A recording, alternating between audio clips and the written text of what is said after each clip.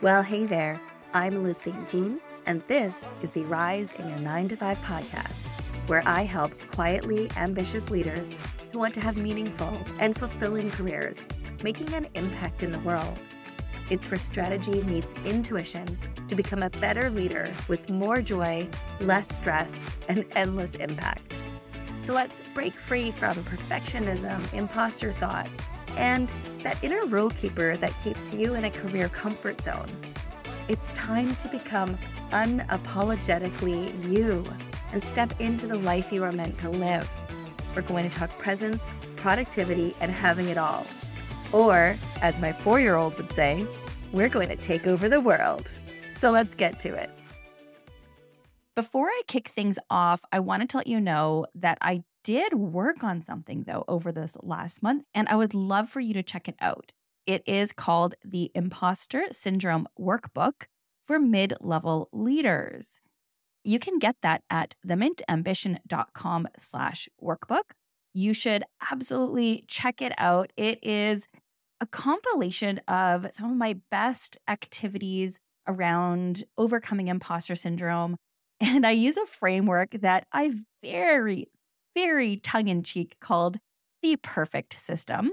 So go check that out. It's a fantastic workbook for you to really think through, give you some reflections. It's very comprehensive. So again, that's at themintambition.com/workbook, the Imposter Syndrome Workbook for Mid-Level Leaders. Go check it out. Well, hey there, friends. Welcome back to the show. Today's show is going to be pretty quick. We are going into a somewhat of a tactical, somewhat of a strategic topic. We're going to be talking about the 3 things to look for in a mentor. Now, you know, I do a lot of mindset work on this podcast. I've got a lot of episodes about that. But for this one, I wanted to give you something really concrete that you can work with. And I wanted to share what I look for when I'm looking for a mentor, the 3 things that to me kind of create this really beautiful Venn diagram of a really excellent, great mentor. Now, there are lots and lots of things that we could look for in a mentor, and you might have your own that you want to add to this list. But I find these are the 3 things that make for a really effective and just a bit more kind of strategic, kind of doubling up on benefits relationship in a mentor. So let's just jump right into it. So for the first one, this is arguably where when a lot of people talk about what to look for a mentor, to me, they all folds into this number 1, which is for me, mutual respect. Mutual respect. That's by far, for me, the most important thing that I'm looking for when I'm looking for a mentor. And the reason I say mutual is because I really feel that we are, as a society, as a community, as a world, we're coming to a better place of understanding that how leadership works, that it's back and forth. It's not just one person is better than the other and then, gets to tell them everything that they know as though they know everything better than the other person. We're really moving away from that. A lot of people and some organizations have truly moved away from it. We're still kind of grappling with a bit of old school thinking where one person is in charge and they know better, or just because someone has had X number years experience, they quote know better than you. But a true mentor relationship would have mutual respect. So first of all, obviously, or maybe it's not so obvious, but for me, it's just absolutely obvious. Like I have to respect the person. Like I have to have really deep respect for them, either for their experience, for their insights, for their perspectives. And part of that for me, at least for me, mutual respect is I really respect someone who's had very different experiences, right? But it needs to be mutual. So for me, even if there's someone out there that I would love, I think I really respect them, but it doesn't feel like it would be a mutual respect. Well, for one thing, that probably does impact the respect aspect of it, right? Maybe my respect is not as high as it otherwise would be because just for me, I really respect the folks who can respect others, no matter their experience, no matter their life background. And so it really needs to be mutual, that we hold that mutual respect. We are learning from one another. Granted, if it's a true mentorship, there's a lot that I'm probably getting out of the relationship or I'm benefiting from, but I want it to be mutual.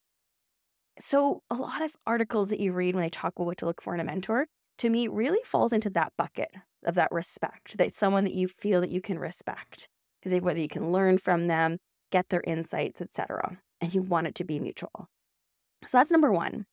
Now, number two is related to something that I've talked about on the podcast before, and that's the concept of having a sponsor at work.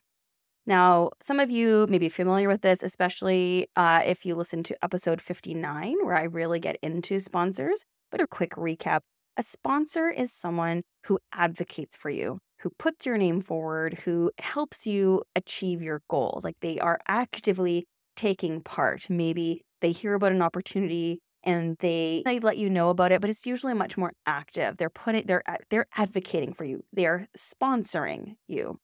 And you want to have sponsors at work. Okay. That does not mean that I expect my mentor to be a sponsor. So here's the difference. So something that a lot of us definitely feel uncomfortable about is the idea of using a mentor, that it's very transactional or that you're wanting them to further your career. You're approaching them because you think they're going to help you. So I don't advocate for that. Like I don't advocate for you to go out and seek someone out because they're currently in a position to help you with your current goals, like to get really kind of tactical. And like, it just feels icky, right? And if you're listening to this podcast, you're probably with me and that just doesn't feel good. But that said, when I am looking at a mentor relationship, I do think about, could this person be an effective sponsor? If the right circumstance came up, maybe they've been a mentor of mine for months, if not years. If the right situation came up, would they be effective? And by effective, I mean, like part of it is, do I get the sense that they would actually put someone's name forward or advocate for them? But truthfully, when I'm thinking about someone being an effective sponsor, I am also thinking about, do they have that ability to make things happen for others? Do I get a sense from them, or maybe they even have a track record of it, but do I get the sense that if they wanted to help me, they would know how to do it and they could do it? Do I believe that would be possible? And so that factors in for me as a really effective mentor. And again, I want to remind you, we are looking for a mentor here. So we're not looking to use someone, definitely not right out of the gates. I wouldn't recommend looking for a mentor that overlaps with your immediate career goals. Let's say, for example, you are looking to get a promotion inside your organization and you identify someone on the interviewing panel. That would be really icky to approach that person as a mentor when you're also thinking that, well, maybe this will help me get the job interview. Like that's icky.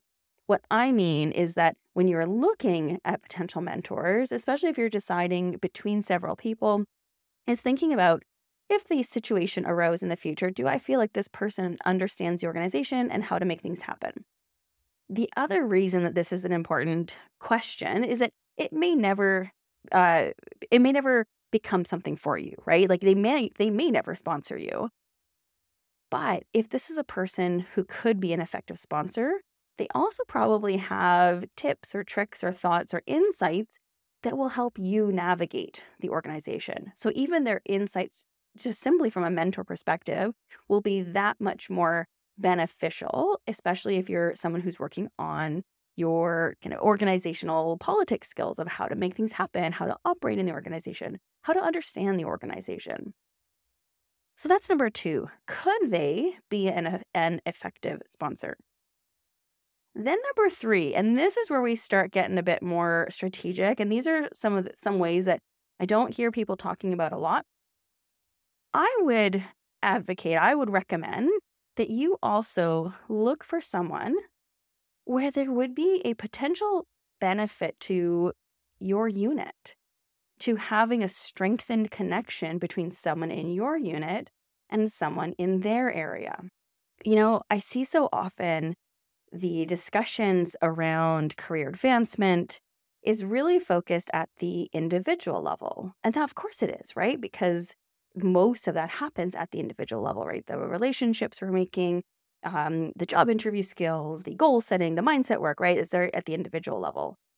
And I'm encouraging you or offering to you for your consideration, what about raising it up a level? And it's not just about us, about the individual, but it's about also the connections that we make. I've talked about this in the past, this concept of having a constellation of allies, right? It's not just about you and another person. It's all about what happens in the organization.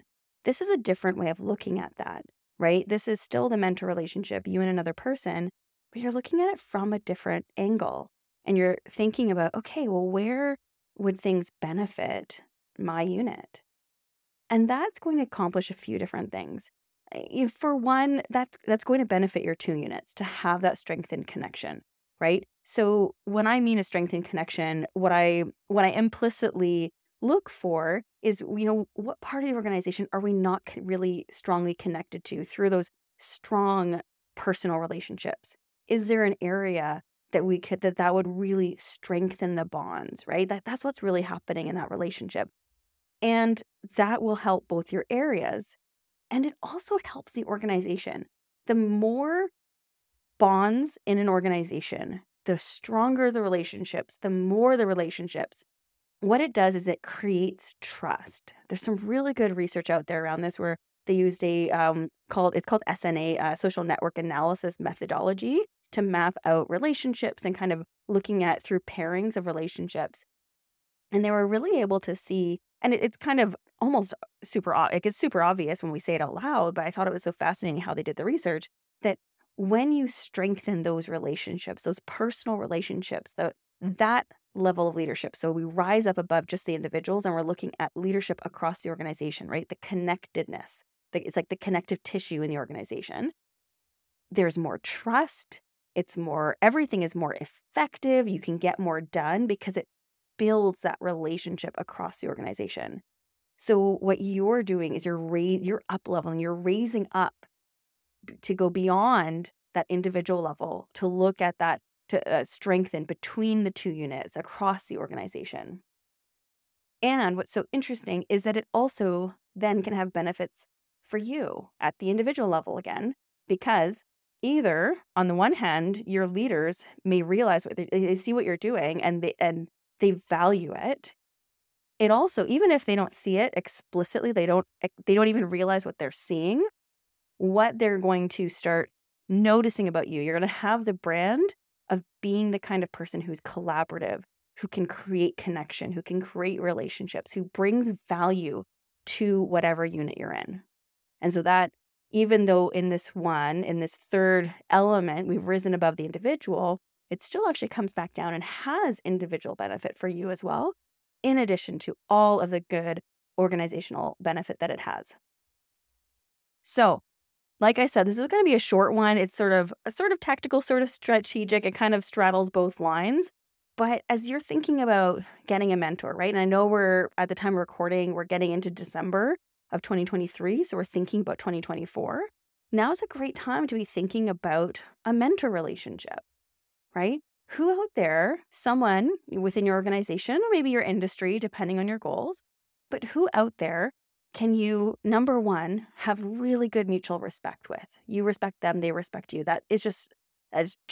have to have that. But number 2, who could be an effective sponsor in your organization? And then number 3, where can you find someone where it would be a real benefit to your unit, to your area, to build a relationship with their unit, with their area? So I want you to sit with that, think about it, think through your organization, go click through the organization chart, click through names. And if no one's really coming to mind, what you can do also is go to someone you respect and ask for their insight on it. Maybe your boss has insight, your boss's boss might have insight. Maybe you want another mentor, you can go to a current mentor and ask them for insight. And depending on the relationship and how comfortable you feel, you can tell them your 3 criteria. You can share with them, like, I'm looking for the perfect person who matches all 3 of these. Like, who would you recommend? And I'll tell you, like, you share those things, especially with your boss or your boss's boss or people in your own unit, depending on the current context. Of course, like, you make your best judgment, but that also shows that your boss or your boss's boss, that you are thinking about your career, that you're putting thought into it, that you're also thinking about the unit. You're thinking about benefits just beyond yourself, right? How can this benefit more? How can we raise things up? How can we create that connectiveness, that constellation in the organization? So go off and do that. Look for your next perfect mentor. And then come find me. Go find me either on LinkedIn. I'm the only Liz St. Jean on LinkedIn, or come find me on Instagram at The Mint Ambition and let me know. Send me a quick little DM. I love to hear how people are applying this. So come on over, come find me. Let's have a chat. I want to hear from you and how it's going. All right, with that, have a wonderful day or night or evening wherever you're at, and we'll talk soon. One last reminder, we have the new imposter syndrome workbook that I highly recommend. So if you know that imposter thoughts can kind of swirl around your brain, the workbook is a really great resource to dig in and start thinking about how can you be more self-compassionate? How do you shift yourself away from that imposter syndrome type thinking and into a more confident leadership presence mindset? The workbook is at themintambition.com/workbook. Go check it out. And with that, I will leave you for today, and we will be back soon with more episodes. Have a good one. Thank you so much for listening to this episode. Now, before you go, make sure you click to follow the show. This way, you don't have to go looking for the latest episode. I'll come to you.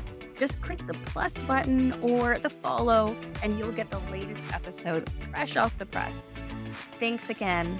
And remember that you are amazing. Now get out there and rise.